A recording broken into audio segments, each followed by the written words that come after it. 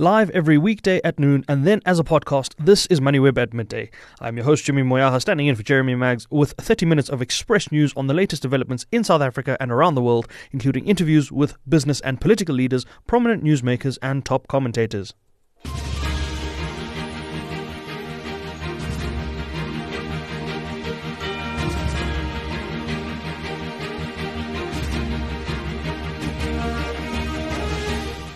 On the show today, we take a look at the latest plans by the government to audit spaza shops. We speak to the Freedom Front Plus around the Tshwane workers and government negotiations that seem to be back on the table regarding that wage dispute. We take a look at Transnet's debt relief request to the government following the midterm budget policy statement. Transnet has put through another request to the government for debt relief assistance on that 135 billion rand debt bill. And then we also take a look at calls for government to urgently address socio-economic challenges by the Budget Justice Coalition in response to that midterm budget policy statement. Top stories to keep your eyes and ears on. The recent increase in the spaza shops complainants and developments around the selling of expired goods has sparked the interest of government, and they intend to resolve the problem by potentially having audits put in place, as well as having traditional leaders and municipalities keep records of foreign nationals in their communities. I'm joined on the line by Sharon Ekambaram, the head of a refugee and migrants rights program at Lawyers for Human Rights, to take a look at this. Good day, Sharon. Thanks so much for the time. What are your thoughts on the government's plans? Is this the way to go, or is this simply shifting the blame? I just want to take a step back, and I see that the minister in the presidency reported on a workshop where they spoke about the effects of illegal immigration, and involved in this was traditional affairs, human settlements, and home affairs, small business development.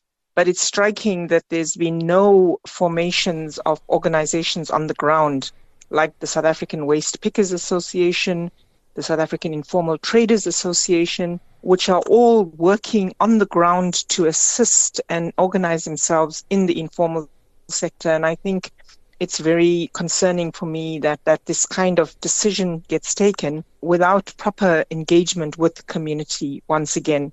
And I think in that context, it's an ill-informed decision. It smacks of scapegoating and blaming, and it's based on absolutely no verified information and research. The fact that we talk about illegal immigration without understanding the context and the failure of the very Department of Home Affairs to provide access to people who are struggling to get documentation in this country is the first point that demonstrates just the wrongness of this decision that the government is taking. Sharon, let's look at the possible implications of this audit that's being proposed. What would that potentially do to those responsible for the audits and those that are being audited? So firstly, if it's only targeting spaza shops that are owned by foreign nationals, then it's unlawful, it's unconstitutional, and it will be challenged. It's based on discrimination, and we have challenged at a local government and provincial government level many of the proposed policies, like the Gauteng policy that was looking at informal work, which wanted to exclude foreign nationals from the Township Development Bill. And through our challenges, and those exclusions were removed. But I think in general, when we're talking about the risks that we know are very prevalent with selling of food, the importance of ensuring the quality of that food is proper standard, then this should be a procedure for all outlets that are selling food, including food manufacturers. And we know of what happened with listeriosis and Tiger Brand. And I just want to give you a fact to show that if you're coming up with this kind of announcement that you're going to be auditing all informal, and I'm hoping that it's all food outlets, in Gauteng alone, there is a massive shortage of environmental health inspectors. So in Johannesburg, there is one official responsible for checking food sold to every 26,000 people. And in Gauteng, we have a population of over 15 million people. So you can't make this a statement. It's very unclear. It smacks of divisions and xenophobia. If you're under the impression that it's only people who are foreign nationals that are selling food that's expired or that are selling food that's not of the proper health standards. And then the second point is why do we not in this day and age have adequate numbers of environmental health inspectors that should have been doing this anyway as a routine across the country? Sharon, should traditional leaders be allowed to keep lists of foreign nationals? Would this not fuel more xenophobic attacks in future?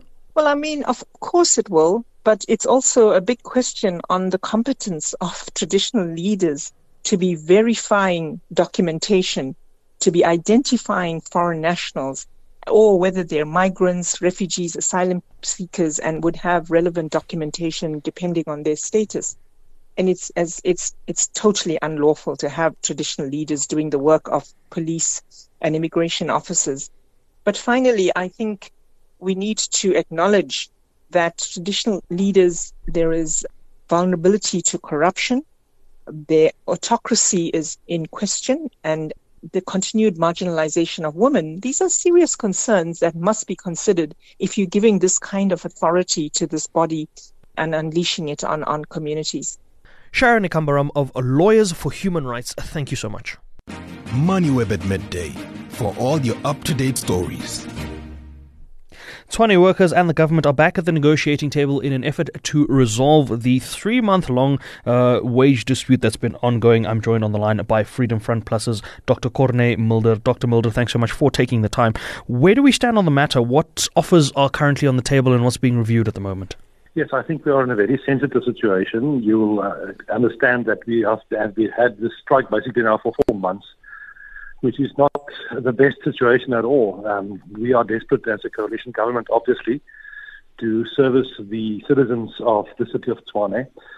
And there's now this dispute. So what's happening at the moment is that there's an agreement that the whole issue is now in front of the CCMA. And the coalition government is committed to that process. We don't want to cause any problems in that process. We want it to succeed. So it was agreed basically that the CCMA, to protect the process and the credibility of this process, that the CCMA will be the only one able to make any pronouncements in terms of where the process is at the moment and where it is developing into. And we from the coalition government side has agreed not to say anything in terms of that, in terms of the details of this whole process. But we are very optimistic and we believe that we can take this forward. Dr. Mulder, what are the core issues that need to be addressed as part of this process? I mean, labour stability is obviously one of them. Yes, absolutely. There are basically two very important things, and I think that speaks to a lot of common sense for everybody involved. The one is the current coalition government, the term will still go on till 2026 when we have the next local government elections.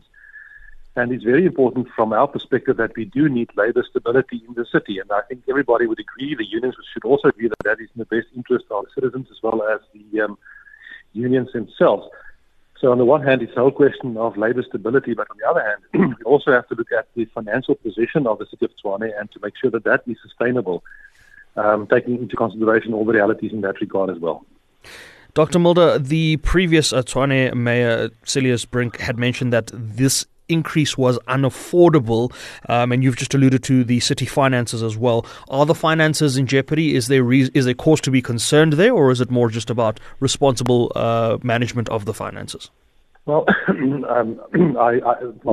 the fact is that it is known that there is some financial constraints in the city. That is quite clear because of various things in terms of the government that we basically inherited when the coalition came into power in November 2021. So there are financial constraints, and the city is working on that, obviously, and we are taking that into consideration because whatever comes out of these negotiations, and I'm optimistic that the CCMA will communicate when the time is there. We also, as I've indicated, have to take into consideration the sustainability on the long term for the financial position of the city. That's paramount, obviously. Dr. Muller, where to from here? If the CCMA is unsuccessful in resolving this, what other steps and plans has the coalition government got that they can explore? Well, I'm an optimist. I honestly believe that there will be a way forward, but let's give that process a chance to succeed. The reality is that there was a legal process before we started the CCMA process. There is a legal process that is also still a reality. And in terms of that, there was an appeal by the city in terms of certain previous judgments that were given in terms of the labour processes. There was an appeal to the Labour Appeals Court. But obviously that is all on hold at the moment because the CCMA process needs to be given the spectrum and the time to see if we can resolve that. Hopefully, I am optimistic that we will resolve that. I don't want to think beyond that at this stage. What are the interim solutions while the negotiations are underway? Will services be resumed? Is everything on hold pending the outcome of this? And if that is the case, what are the timelines? No, everything is not on hold. The city government is committed to continue with service delivery. It is restrained at the moment because it's difficult, obviously.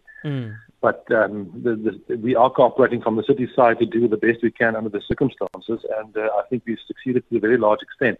But we all realize that in the long term we need labour stability, and that's why this process is taking place at the moment as well.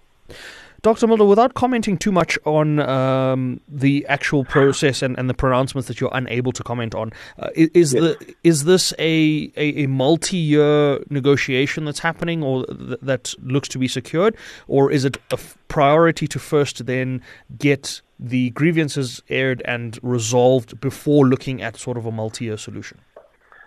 Unfortunately, I don't have the details of that discussion at the moment. I would speculate. But I would think that the emphasis would be on the current impasse to get that done. And obviously, if that is successful, then obviously there could be further processes, I guess. All right. Well, the hope is that the negotiations are resolved as timelessly as possible. We do absolutely need these services back on track. Thank you so much, yes. Dr. Corne Mulder of the Freedom Front Plus, giving us a sense of the latest developments around the Tshwane workers' negotiations with the government regarding their wages. You're listening to MoneyWeb at Midday. Transnet has once again come back to Parliament requesting assistance with its debt. They're requesting relief of the 135 billion rand that's sitting on their balance sheet, citing, according to the chairman, that this is part of the essential requirements in order for the turnaround plan to be able to be a successful one. I'm joined on the line by the Chief Operating Officer at Thelo DB, Xoliswa Nkonjeni Molotwa, to take a look at this. Xoliswa, thanks so much for taking the time. Treasury was very clear in the midterm budget policy statement to say that the turnaround plan would have to be investigated before more money was being put towards Transnet. What is the board saying to Parliament in this latest appeal? Hi, good afternoon, and thank you for inviting me to the call. So I think with everything that has happened, the situation is actually being arrested, with the board having announced the recovery plan.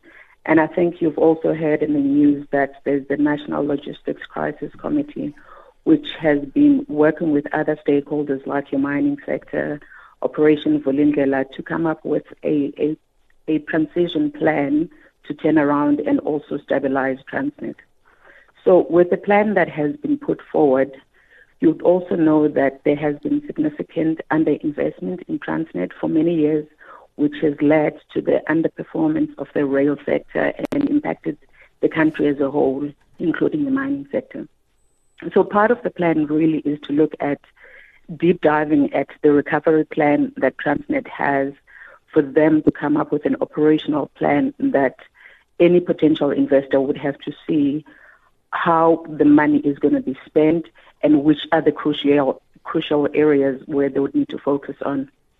So speaking of money being spent, Transnet just this week announced that they've been able to roll about 7 or 8 billion rands worth of debt to March. The rolling of the debt, even at a basic calculation of about 8.25% on that 7 billion, that's additional financing of around about 200 million rand, or just under 200 million rand actually, at 8.2%.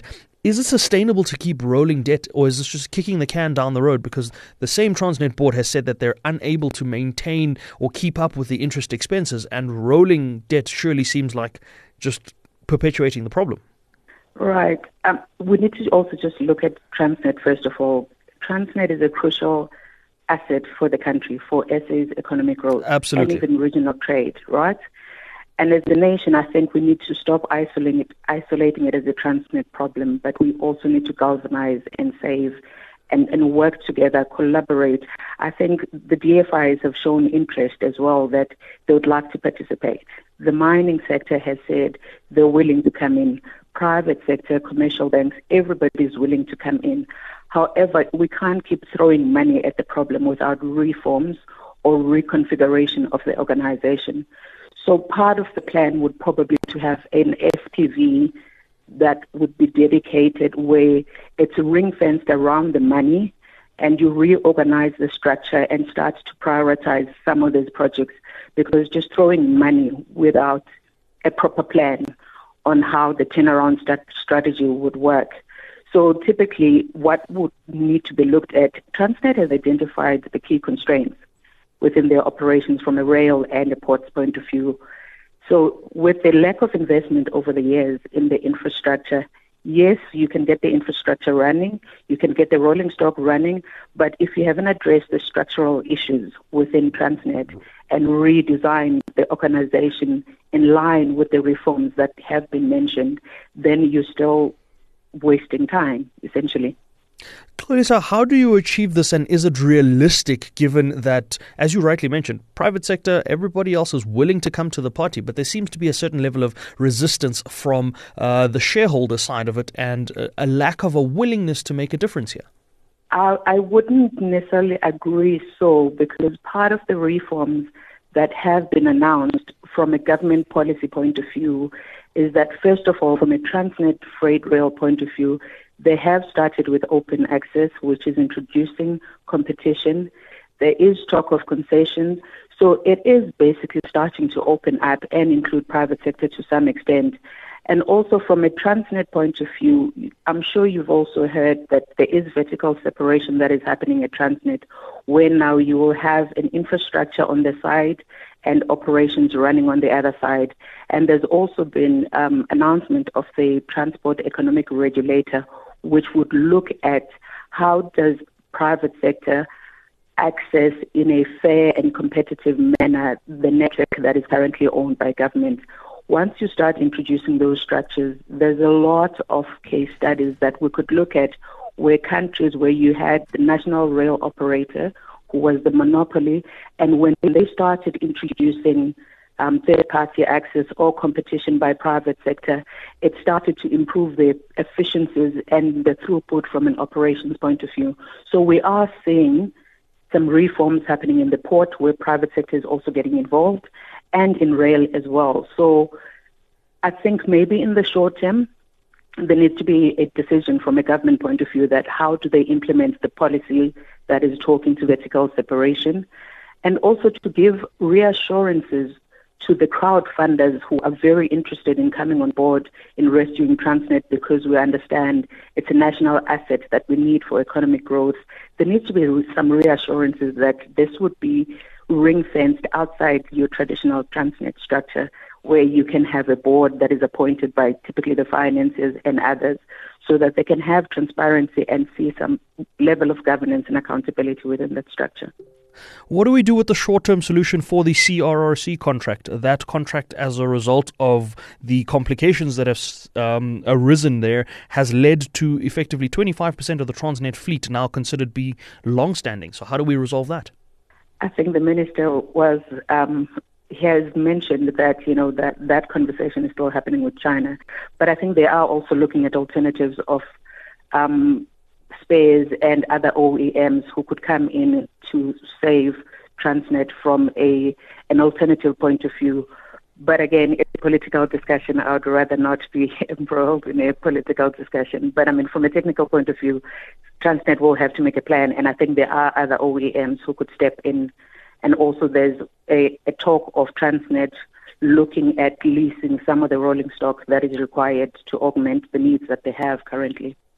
Well, we'll see if we get more of an update than the one we have from the minister, who has said that there seems to be a gridlock that they cannot get past, and there seems to be nothing that they can do. The goalposts are constantly being shifted, according to Minister Gordhan, but we'll have to leave it at that. Thanks so much, Tloliswa Nkonjeni Mlotwa of TeloDB, giving us a sense of the Transnet developments, especially as they request a debt relief. MoneyWeb at midday for all your up-to-date stories. Several organizations have been providing their feedback in many forms to the midterm budget policy statement that was delivered by our finance minister not too long ago. And one of those organizations is a Budget Justice Coalition. They've tabled proposal on how they feel the economy could be turned around. I'm joined on the line by Budget Justice Coalition's Zimbali Mncube to take a look at this. Zimbali, thanks so much for taking the time. What have you proposed in your submission? Thank you so much for having us. So as the BJC, we put forward that the current medium-term budget policy statement is not in line with the Constitution. We're saying that the government needs to essentially orientate the budget to target unemployment, poverty, and inequality, because these are the key challenges that are facing the South African society. Since 2012, we've seen that the National Treasury has basically targeted stabilizing debt. It has failed at that task because year in, year out, it estimates when the budget deficit and debt will stabilize through its policy of fiscal consolidation, which is essentially cutting expenditure to key public services and economic infrastructure. And so that hasn't materialized and growth hasn't materialized. So we're saying that it's time now that we actually see expanded spending into key services such as healthcare, such as education and economic infrastructure. And these are essential to stimulate demand in the economy and to also in the long term develop human capital development. What we're seeing in this budget, for instance, just to highlight the key programs, when you look at the SRD, which the president himself has admitted that it has helped millions of people, over 10 million people, it's seeing a cut over time. It's initially allocated 44 billion in 2022. However, the adjustment in the MTBPS is now 33 billion, and that will only allow it to be paid to about 7.5 million people. And so we're saying that this should be expanded to the food poverty line of 760, and then government should work with stakeholders to essentially chart a way forward on the universal basic income grant as a sustainable mechanism to support those who are unemployed. And then secondly, we're saying that when it comes to gender responsive budgeting, which is a program or a framework that has been developed to ensure that our budget is in line with gender equality and it actually ameliorates gender inequality, we're seeing that this budget is actually at odds with that. Last year, the minister announced that gender-responsive budgeting guidelines are being developed. However, we don't know what is the feedback on this or where the status of the guidelines are. And as civil society, we would like to be contributing in this process of developing these guidelines. Zimbali, you mentioned that the midterm budget policy statement is at odds in various respects, but if we look at the BJC statement, on the one hand, you are promoting that grants become a stable part of the South African landscape, yet you make no mention of job creation, and you also then make mention of increasing the net wealth tax in order to increase revenues. Are we saying that the population of 7 million taxable individuals is enough to sustain the population of 60 million? Not at all. In fact, I think that's a key point. Like I said in my opening remarks, I'm saying that we should be targeting unemployment, poverty, and inequality, and that's the point of departure. Grants are not a silver bullet to address some of these issues that we are facing, right? I agree with you there. They are just an intervention to ensure that in the meanwhile, people do not starve, because we have a hunger crisis in the country whereby even young people have to decide between looking for a job or buying food with the little income that they have. So what we are saying is that these grants shouldn't be seen as a silver bullet to address our crisis. However, they should be seen as a short-term intervention whilst we work on a credible growth strategy which again hasn't been put forward in this medium-term budget policy statement, alongside a key public employment program. What we're seeing is that even on the front of public employment, the proposal in the MTBPS, for instance, is to cut down the promising program that is the presidential employment stimulus. You'll recall that last year it received about 9 billion.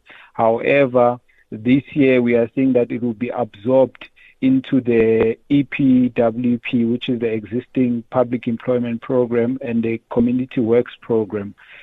What is going to happen to these programs, it's not clear to us.